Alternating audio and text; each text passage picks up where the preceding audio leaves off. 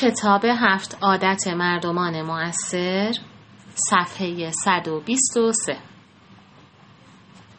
این افراد در مذاکرات یا تسلیم می شوند یا دست می کشند و کناره می گیرند. در رهبری اهمال کارند و اختیار را به دست دیگران می سپرند. می خواهند دلپذیر و خوشایند باشند و نوبت آنها همیشه آخر از همه است.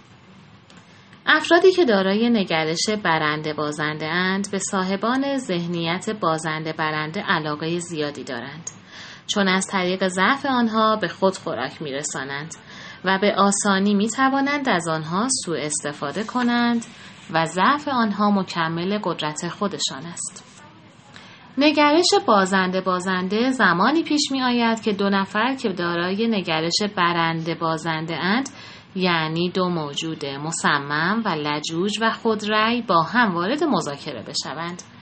معمولا ثمره این ارتباط بازنده خواهد بود، یعنی هر دو خواهند باخت، زیرا می‌خواهند یا خود را کنار بکشند یا تصفیه حساب کنند. این واقعیت را نمی‌بینند که قتل دیگری نوعی خودکشی و انتقامجویی شمشیری دولبه است. نگرش برنده عادت رهبری و مستلزم کاربرد 4 خصیصه یکتای بشری، خودآگاهی، تخیل، شعور و اراده آزاد در روابطمان با دیگران است. همچنین عادت 4 مستلزم یادگیری متقابل، تأثیرگذاری متقابل و منافع متقابل است.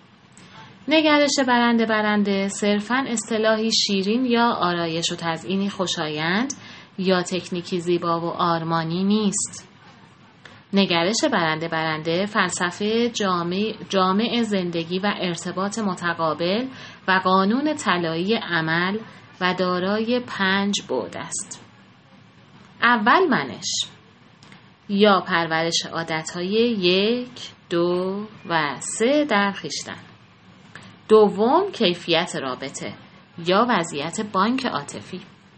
سوم توافق‌های به عمل آمده یا انتظارها و توقعاتی که به وجود آمده‌اند.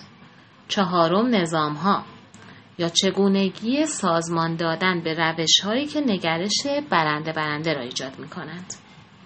پنجم فرایندها، چگونگی اجرای ابعاد بالا تا از فرایندها یا قوانین طبیعی تخلف نورزند. منش ایجاد نگرش برنده یا منافع متقابل به ویژه در رابطه با افرادی که عمیقاً به نگرش برنده بازنده خو گرفته‌اند، مستلزم شهامت و همچنین ملاحظه بسیار است. به همین دلیل این عادت مستقیماً به اصول رهبری متقابل ارتباط دارد که بر عامل بودن و امنیت و هدایت و حکمت و قدرت ناشی از رهبری مبتنی بر اصول نیاز دارد و همان گونه که قبلا گفته ایم رهبری بدون توانایی رهبری خویشتن مفهومی ندارد. به این دلیل عادت 4 از منش آغاز می شود که پایه و اساس نگرش برنده و هر رکن دیگر زندگی است. آنگاه به سوی روابط حرکت می کند که توافقها ناشی از آنند و در محیطی پرورش می‌یابد که ساختارها و نظامها بر اساس نگرش برنده باشند و آنگاه به فرایندها ارتباط پیدا می‌کند. جدول زیر رابطه این 5 بعد را با یکدیگر نشان می‌دهد. لطفاً به جدول صفحه 125 نگاه کنید. اول منش دارای 3 ویژگی اساسی است که برای نگرش برنده ضرورت دارد. اول تمامیت به مفهوم تعهد نسبت به ژرف‌ترین ارزش‌هایی که انتخاب کرده ایم. اگر ندانیم که می‌خواهیم نسبت به کدام ارزش‌های درونی متعهد بمانیم، طبیعتاً نگرش برنده مفهومی نخواهد داشت. دوم بلوغ یا ایجاد تعادل میان شهامت و ملاحظه است. اگر شخصی بتواند احساسها و عقایدش را با شهامت و همچنین با ملاحظه احساسات و عقاید شخص یا گروه مقابل ابراز و متحقق کند، دارای بلوغ است. سوم، ذهنیت فراوانی. این نگرش که برای همه کس به وفور وجود دارد. بدون ذهنیت فراوانی نمیتوان از نگرش برنده حمایت کرد. بیشتر افراد دارای ذهنیت کم بودند. حتی نمیتوانند از کسانی که در امر تولید به آنها کمک میکنند به طرزی شایسته قدردانی کنند یا به آنها اعتبار و اقتدار ببخشند یا آنها را در سودها و منافع خود شریک کنند. افرادی که دارای ذهنیت کم بودند می‌خواهند دیگران مطابق میل و سلیقه آنها رفتار کنند. اغلب خود را میان افرادی محاط می‌کنند که فقط بله قربان بگویند. بعضی از افراد میپندارند یا باید انسانی نیکو خصال باشند یا سرشار از خشونت. نگرش برنده میگوید علاوه بر نیکی باید سرشار از شهامت باشید.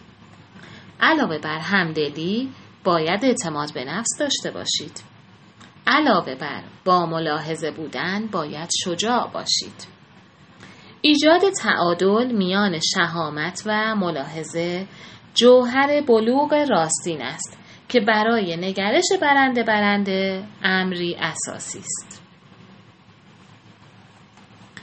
اگر از نظر شهامت در اوج و از نظر ملاحظه در مرحله پایین قرار داشته باشید، دارای نگرش برنده بازنده خواهید بود.